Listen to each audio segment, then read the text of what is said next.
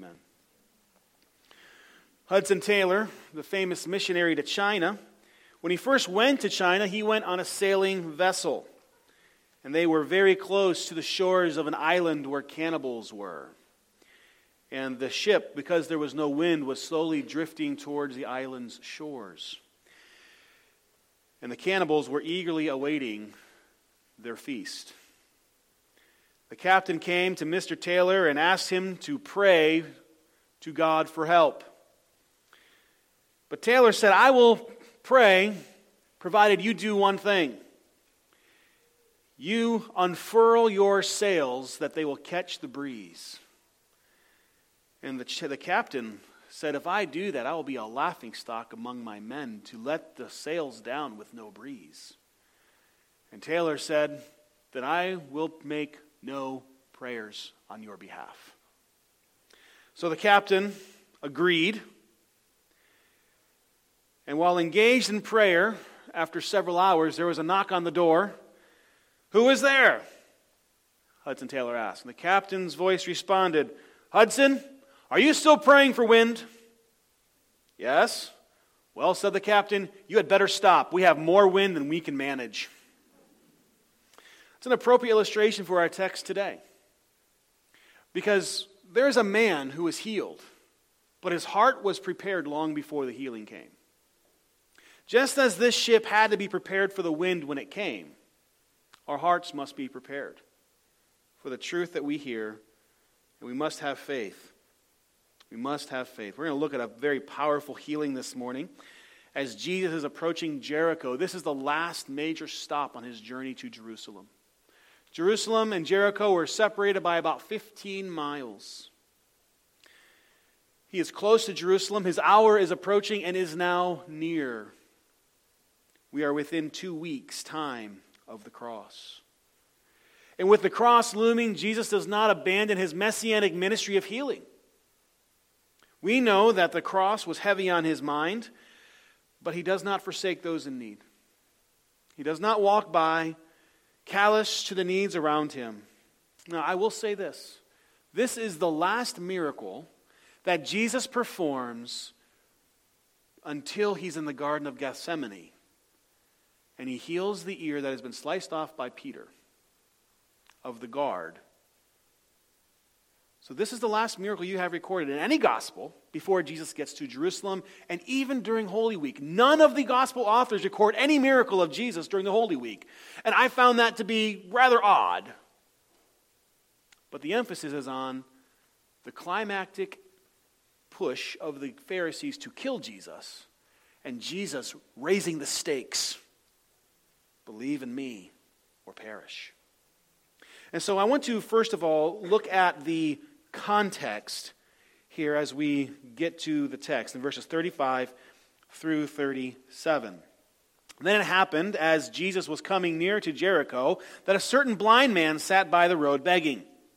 And hearing a multitude passing by, he asked what it meant. So they told him that Jesus of Nazareth was passing by. So you see the context here is Jesus is moving into the city of Jericho. There were 2 cities of Jericho. There was the old city that Joshua went in and conquered when the walls fell down. And then there was the new city, which is where Jesus was looking to enter. Now, where they were along these roads, we're not exactly sure, but Jesus is not yet into the city. He is close, but he's not yet into the city. And he is going north, coming from the north towards Jerusalem, and it was outside of this city that a blind man sat begging. Common occurrence. We learn in Matthew chapter 20 that there are actually 2 blind men who are begging. And in Mark, we learn in chapter 10 that this man's name is Bartimaeus, son of Timaeus. That the fact that Mark records his name is significant, as I will reveal later on. Begging is normal for those who had infirmities, blindness, deafness, missing limbs. You had no opportunity to work. You couldn't speak. You were left to the mercy of those around you. This man, Bartimaeus, being blind is a major problem. Now, you and I are familiar with what we would call first world problems. First world problems are things like slow internet, or a dying cell phone battery, or the one that just drives me insane is the lost television remote. But we're not talking about that kind of a problem. We're talking about a problem that has kept this man from living a life of any kind of blessing and happiness and joy for much of his life. Now, we're not told that he was born blind. We are simply told that he is blind. In fact, Jesus' words to this man later on, to regain your sight, suggests that he at one point had his sight. But we do not know. The problem is still the same. He is a burden to society.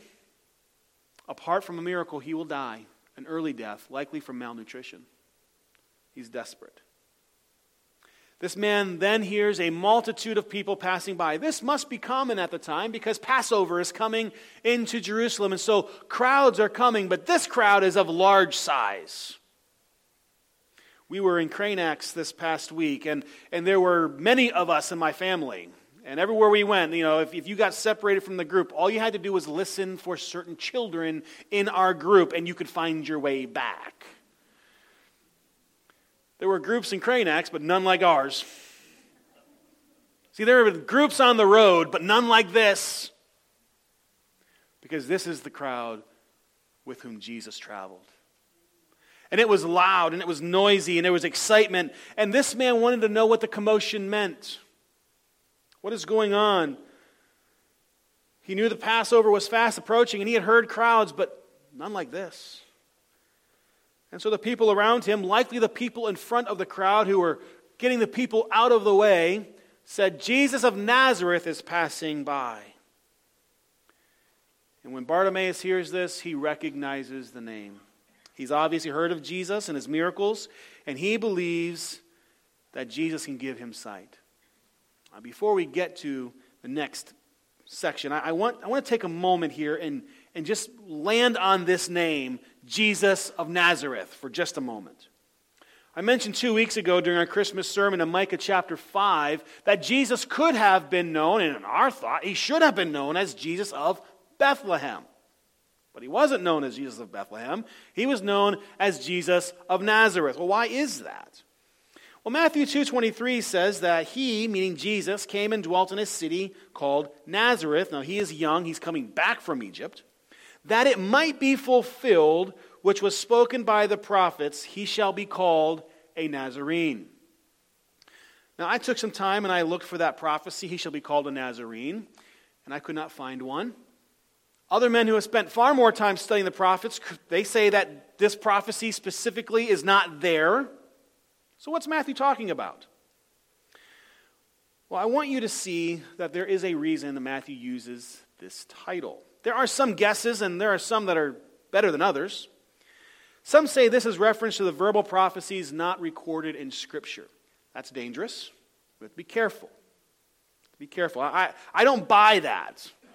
If this is an important portion of Scripture that has been fulfilled, God is always careful to mark it here and show you where it is. Others claim that it's the word for branch in Isaiah 11:1, that from Jesse, the root of Jesse, there will be a branch. Possible, but I think that's a bit of a stretch. I believe the answer is that Matthew uses the word Nazarene because of what the word Nazarene connotation carried in the first century Israel. If you look at John chapter 1, even Nathanael says, Nazareth, can anything good come from Nazareth? Nazareth was a negative. If you called someone a Nazarene, you were not giving them a compliment. It is along the lines of a Corinthian woman, not a compliment. And so we see that this is associated with something that is despised, detestable, rejected. And that would be a fulfillment of prophecy in Psalm 22, 6 through 8, Isaiah 49, 7, and Isaiah 53, 3. Do not miss the importance of the names and the titles given to Jesus in the Bible. They're all important. See, Jesus was pursued by many and received by but a few. Even in our day and age, many people want to talk about Jesus and say, I have no problem with Jesus. I have a problem with the church. Well, if you have listen, if you have a problem and you say, Pastor, I have no problem with you, but I don't like Maddie, you've offended me. You cannot say, Jesus, I like you, but your bride I can't stand, and not offend the groom. You see, we have to recognize that when people are saying, oh, I'm okay with Jesus, but I don't want anything that he tells me to do, you have a problem with Jesus. Many people will pursue him until he tells them he must do something they don't want to do. And then they walk away. In John chapter 6, a large group of people, several thousand people were following him because he fed them. And he turns and he says, you must eat my flesh and drink my blood, meaning you must do everything I tell you to do and be a part of me and reject all the things of the world and pursue only me. And people go, this is a hard teaching. Jesus wasn't teaching cannibalism. They knew that. They were smarter than that. But they knew, I can't go back to my old life. I like my old life. It's comfortable. I don't want to give it up. Few received him. We have to understand this to grasp the importance of this narrative and how great of a message it has. And so we've seen the context. Now look at the cry of Bartimaeus in verses 38 and 39. And he, meaning Bartimaeus, cried out, saying, Jesus, Son of David, have mercy on me. Then those who went before him warned him that he should be quiet, but he cried out all the more, Son of David, have mercy on me. Upon hearing that Jesus of Nazareth is passing by, the man springs into action. And he begins by crying out. Now you and I hear the words crying out, and we think, well, he starts hollering. And that's what he did, but the Greek word for cried out means to shout with an unbelievable loud volume. Now, you ever been around someone who's just so loud you can't stand it? On more than one occasion, I have accused my daughter Vanessa of being the loudest human being on the planet. Do not let her shyness fool you. She has her own level on the decibel meter, I promise you. That's what's happening here. Bartimaeus is screaming at the top of his lungs, and those around him, oh, what in the world? Stop it. He's just shouting at the top of his lungs. He is a desperate man. Now let's break down his cry of Jesus, Son of David, have mercy on me. He addresses Jesus by his name as he was known, but he goes further. Having heard the stories of the miracles and the teachings of Jesus, Bartimaeus is convinced Jesus is the long-awaited Messiah prophesied by God, and therefore he invokes his full title, Son of David. By doing this, he is confessing that he believes Jesus is the Son of God. And then he confesses his need, that God would have mercy on him, that he would show him kindness and concern for his serious need. This man has no doubt seen countless doctors, been given countless opinions. He's tried all of the oils, all the serums. He's gone to the ointments. He's been prayed over, and he's offered many prayers of his own for healing. All to no avail. And so he confesses his need to the one whom he believes can solve his problem. Every one of us has problems. 2022 is going to be a year filled with all kinds of problems. It's likely that you have taken the same route as Bartimaeus in your problems in 2021. You've gone to doctors and you've taken up the creams and the ointments and the serums. You've gone to the gurus. You've looked on Google and you've tried to self-medicate. You've gone to this fix or that one. Nothing's changed, perhaps. Or if it did, hey, praise the Lord, you're healed. But if it didn't, what do you do when it doesn't work? Now, I'm not going to ever give you a message that says just have more faith and you'll be better. Because sometimes you don't get better. Sometimes God gives you, as he gave Paul, a thorn in his flesh that he never takes away. But I will give you this message. Where you take those problems makes all the difference. Where you take those problems makes all the difference. See, Bartimaeus took his problem to Jesus. Where do you take yours? Your doctor, he can only do so much. The great physician, he can do all that we ask him, but he will do what is right and best for us. No, Jesus may not fix your body. In fact, we know our bodies are going to break down. But when you go to Jesus with your problems, what you find is hope. You find hope. In the midst of the pain, in the midst of the heartache, in the midst of the disappointment, you find hope. And so as Bartimaeus is screaming at the top of his lungs, there are those around him, they are annoyed. The people who are clearing the way for the crowd to come through, they warn him. That word warn means a command with a veiled threat. Bartimaeus, shut it or else. The same idea, by the way, the disciples give to the women who bring their little babies to see Jesus when they rebuke the women. Same idea. See, these people around Bartimaeus are mortified that this smelly, dirty, blind man is drawing this much attention to himself. Who does that? Who screams at the top of their lungs at a rabbi? Well, desperate people do that. Desperate people do that. So the people are shushing him, but it has the exact opposite effect. And so Luke says he cries out all the more. He gets louder. He goes to a level he didn't even know he had. See, he has to get Jesus' attention. He has to get his voice above the shushing in the crowd. He has to be the one voice Jesus hears.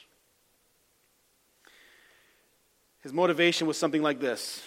I know if I can get Jesus to me, or I can get to Jesus, he may have mercy on me, and I may regain my sight.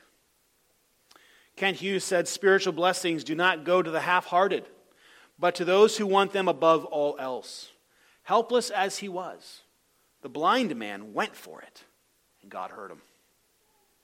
John MacArthur says, by addressing Jesus as the Son of David, Bartimaeus was affirming his faith in him as Israel's Messiah. His plea, have mercy on me, acknowledges he had no merit. He knew salvation depended completely upon God. Bartimaeus could not see. But listen very clearly. He had more faith than most people who saw Jesus' greatest miracles with their own eyes. Most people saw and didn't believe. Bartimaeus doesn't have to see anything. He just has to hear, and he believes.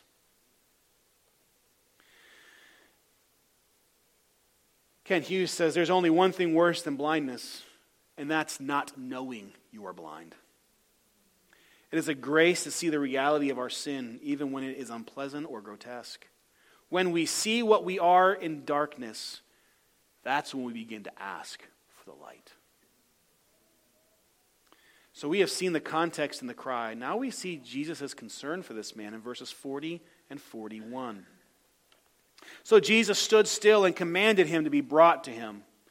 And when he had come near, he asked him, saying, what do you want me to do for you? And he said, Lord, that I may receive my sight. The concern for Jesus is evident here. He stops. He makes the whole crowd stop. And he calls for Bartimaeus. Now, this fickle crowd who has been saying, shut it or else, now all of a sudden Mark says, hey, be of good cheer. He's calling for you. Go. And the hypocrisy is just amazing here, but Bartimaeus doesn't care. Mark tells us that he drops his cloak. A blind man would never do such a thing. To drop his cloak and to move means a blind man could never find it again. But he's running to Jesus. When he gets to Jesus, he is asked the important question, what do you want me to do for you? That word want simply means, what's your desire? What's your wish? Now, Jesus, come on. He's blind. What kind of a question is that? How silly. But the reality is, Jesus is not being rude. He is not disrespecting Bartimaeus. He's not being unkind. And he's not attempting to make the man jump through unnecessary hoops. When you understand what Jesus is doing here, he's doing something that most people would never do to Bartimaeus. He's respecting him and treating him with dignity. He's asking for mercy. Jesus heard that plea. And here's what he's asking Bartimaeus. You ask for mercy. What does mercy look like? What does mercy look like? See, he's also asking, do you want a handout? Or do you want something greater? John Phillips says the Lord wanted to hear this man's request to be voiced. Was he just begging? No, not him.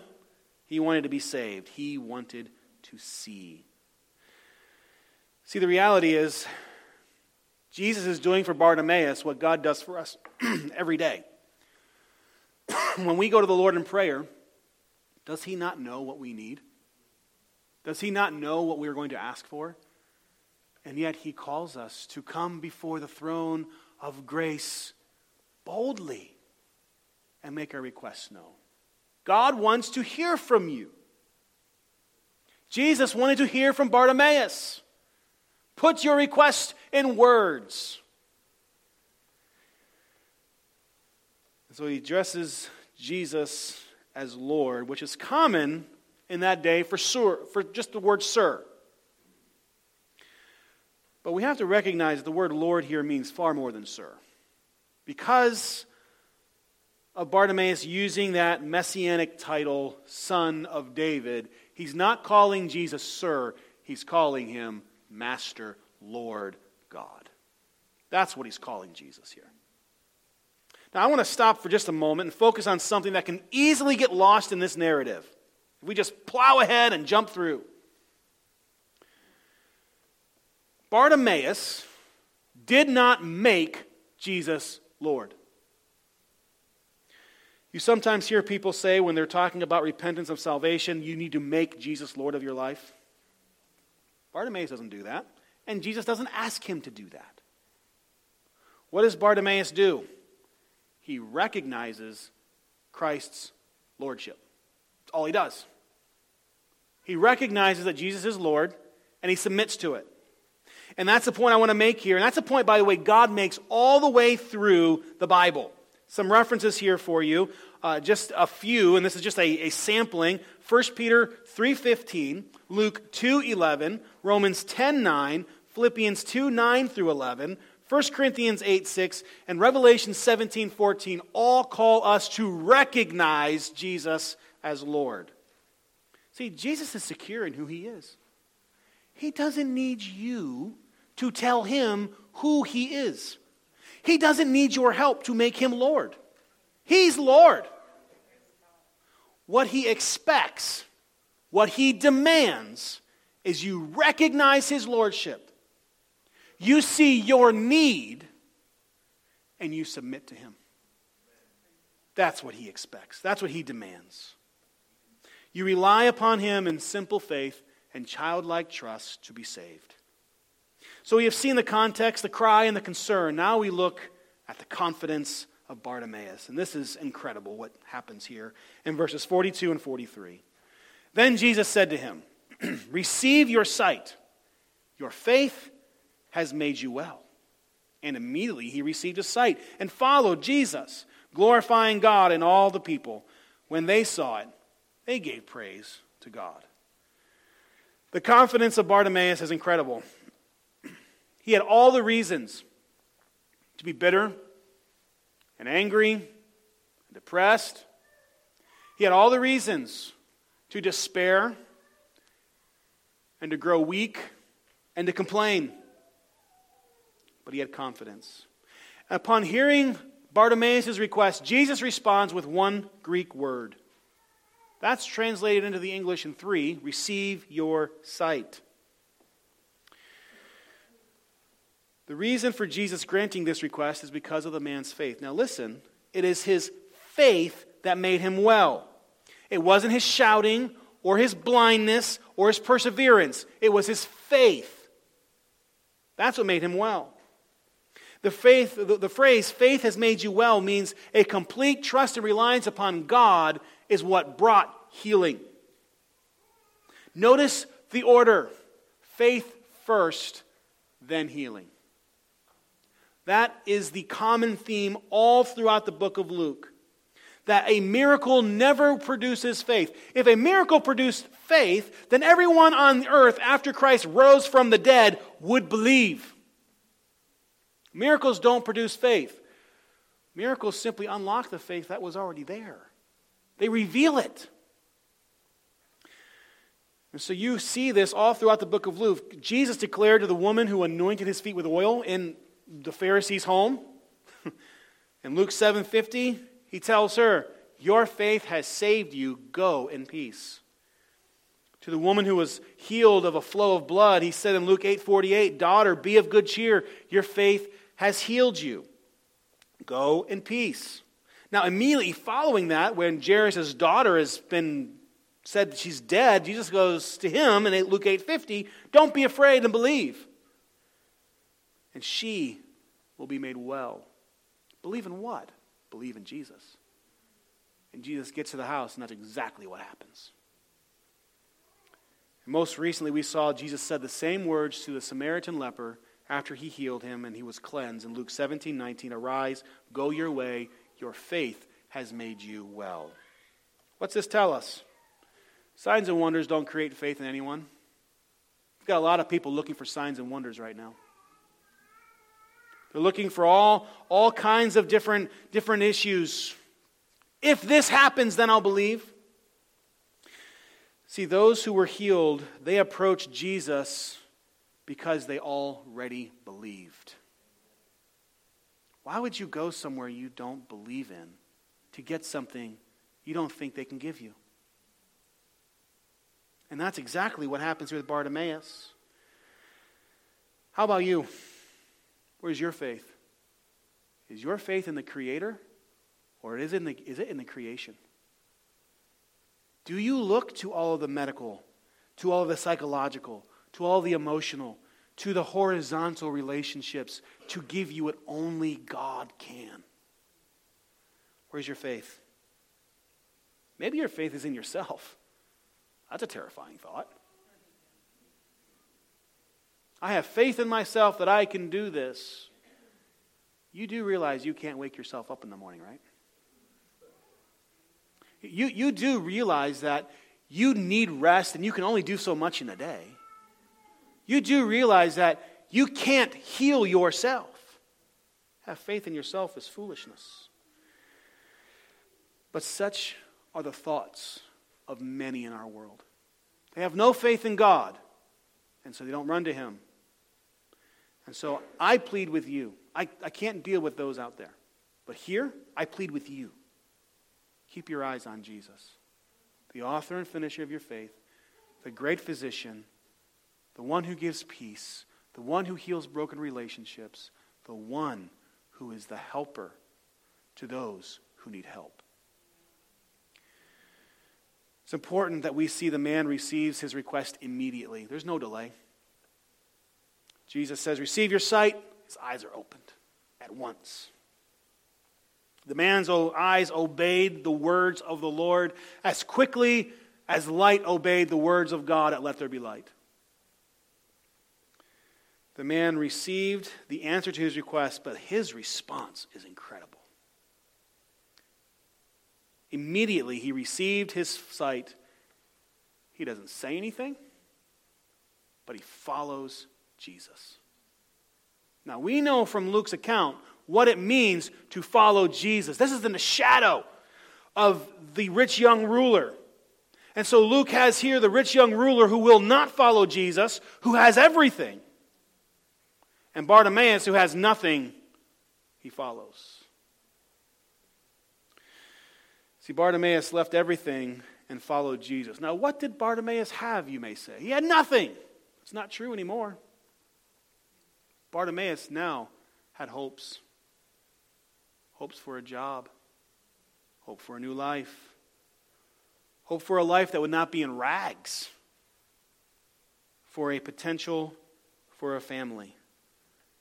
Bartimaeus left it all behind to follow Jesus. This shows his commitment, shows his belief, it shows his gratitude, and it shows his great faith.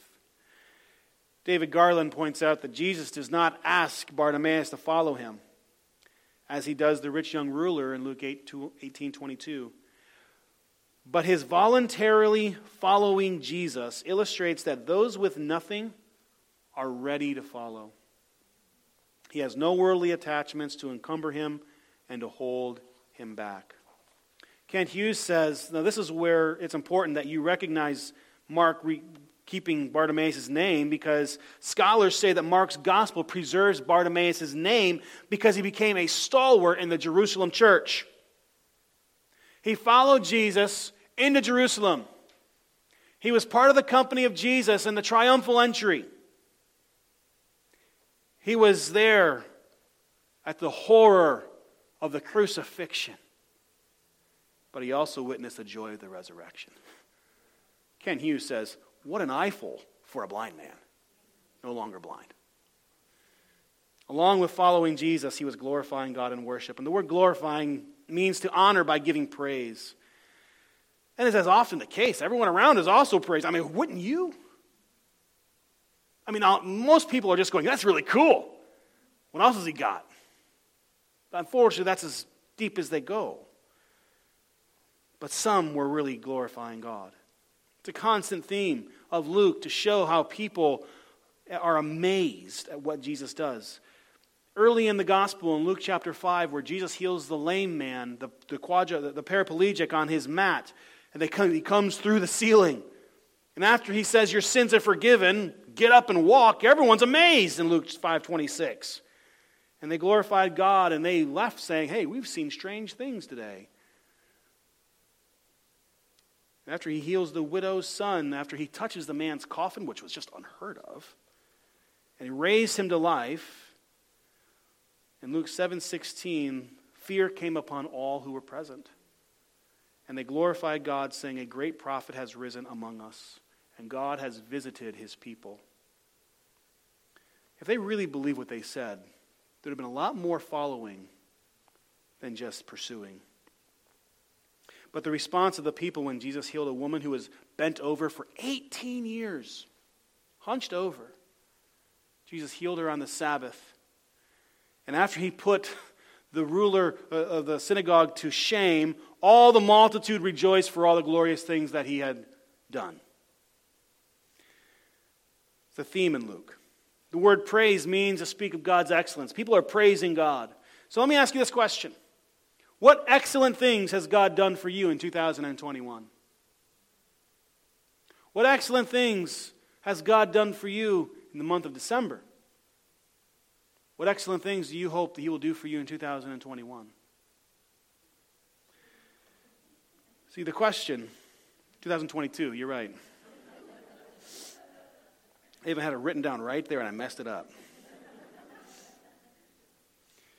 But see, what are ways in which God has worked in spite of your circumstances? I will be the first to admit to you that 2021 was by far the worst year of my entire life. And you've witnessed it with me. Pain, and disappointment, and surgeries, frustration, family struggles,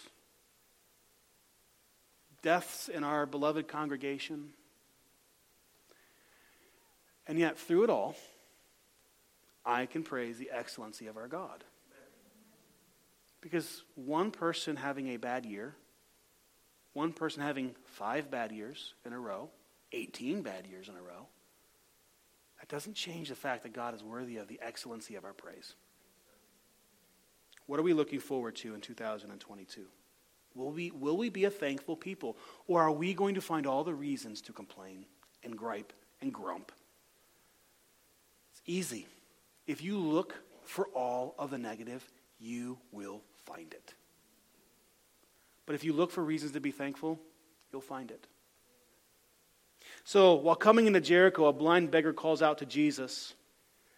He believes Jesus to be the Messiah, as he uses the title, Son of David. Jesus heals him and declares for all to hear that it was his faith that moved Jesus to heal him.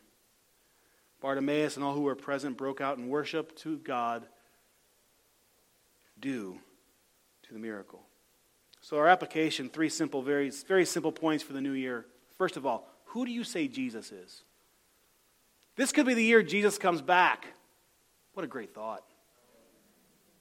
What a great thought. But who do you say he is? That makes all the difference in the world. Every bit. Because if you say Jesus is a good teacher, a great man, he's one who can be, who can have all men praise him and thank him, but you do not come to the point where you say he is God, he is Lord, he is Savior, that Jesus will not save you. Only the God of the Bible, the Jesus of the Bible, will save. Who is Jesus? Who do you say he is? If Jesus is the Son of God, who did not come to heal your body, but came to heal your soul, and you see that, and you see that Jesus did not come to give you happiness, but that you might be holy, you have the right Jesus. Secondly, as I have already said, but I'm going to emphasize it again because it's so important. Where you go with your problems makes all the difference. Going to Jesus with your problem is no guarantee that they will get better. Trust me, I ran to Jesus with my problems in 2021, day after day after day. My problems didn't get better. I mean, they're better now than they were last January. But in many ways, they got worse, harder, more painful, more difficult.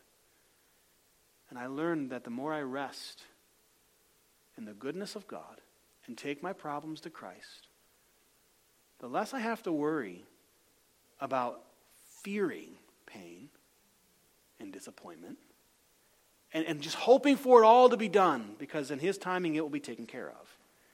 And if his timing for us to be healed is not until glory, that's his timing. And we must be okay with that. That might be the thorn in our flesh, to keep us reliant upon Christ. But if his timing is tomorrow, then we thank him for that. Recognizing that there will be another problem to come our way to bring our eyes back on Christ. Where you go with your problems makes all the difference. No, Jesus Christ does not promise to change your circumstances, but he does promise to change you. You need to hear that again. Jesus does not promise to change your circumstances, but he does promise to change you. The spiritual change for righteousness is what God is after, and it is far better, listen, it's far better than easy circumstances and an easy life apart from God. We must come to the point where we say, give me the hardship, give me the difficulty, and give me Christ in the midst of it. But if I have ease and comfort and know Christ, that is the abomination to us, not the pain. That is so foreign to American way of thinking. But we must think that way. And finally, many people pursued Jesus, but very few followed him. Today, many people are giving verbal agreement to Jesus, but very few will follow what he taught. I've told you many times, people didn't get angry with Jesus because he fed them, or because he healed them, or because he was casting out demons. People got angry with Jesus. The Pharisees sought to kill Jesus because of what he taught, what he said. What about you? Is 2022 going to be a year where you fill your mind with what Jesus taught and you follow it? See, we don't want people with these heads filled with knowledge and no application. You've seen those cartoons with these people with these massive heads and these little bitty legs.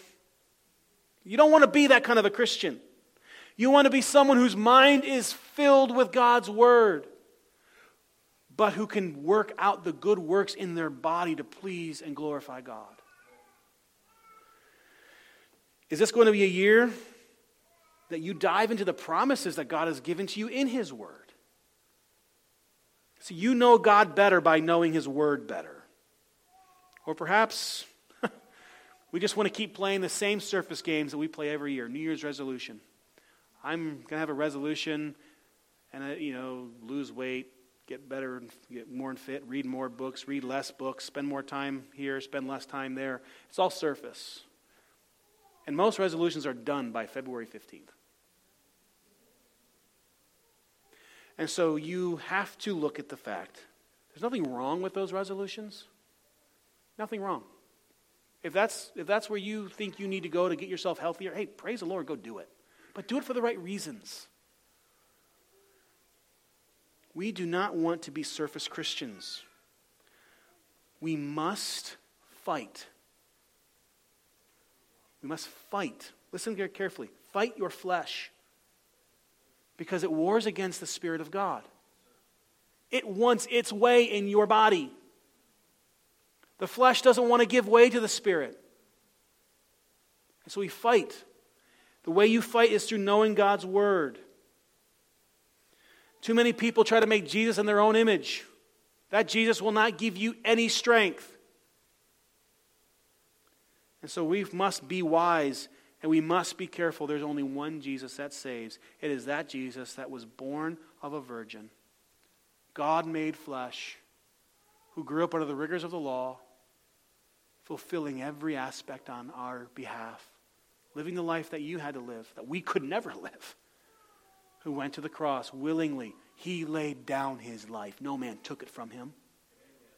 Shed his blood for the remission of our sin. Died as the penalty was death. Died our death. Having God's wrath poured out on him on our account. And he drank every last drop. Was buried, and 3 days later rose again in victory. But listen, that only applies to you if you have faith in Jesus. That you recognize him as Lord, you bow the knee, you submit to him in salvation. Will you be like Bartimaeus, who in faith cried out, "Have mercy on me"? Or will you be like the crowd, "Ooh, ah, show me some more"?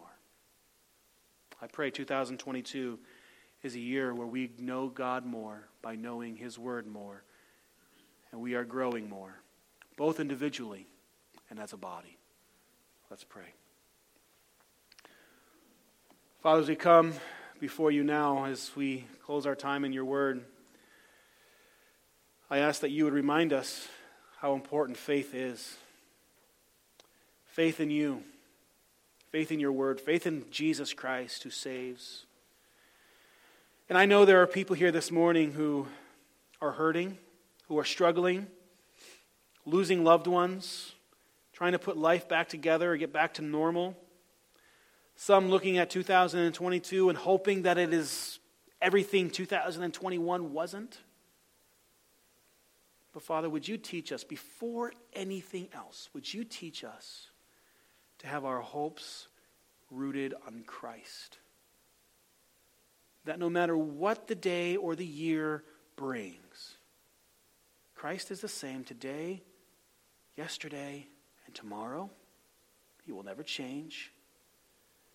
He has brought salvation, and to those who will believe. And so, Father, I pray you'd work in the hearts of those who are here, those who are Christians and who have hardened their heart towards your word. I pray you would restore them. Those who are not yet of your kingdom, that you would break their heart of stone and give them a heart of flesh. And Father, for those who are striving in this fight for holiness, give them a renewed passion. Let them look to Jesus. May we all look to Jesus. May we all have our minds renewed. May we have on the armor of God as we stand against the spiritual forces of darkness, knowing that the weapons you have given to us are mighty. And we can, with the word of God, through prayer, through the fellowship of the saints, we can be victorious. Give us this grace. May we have great faith and look to Jesus. In Jesus' name I pray. Amen.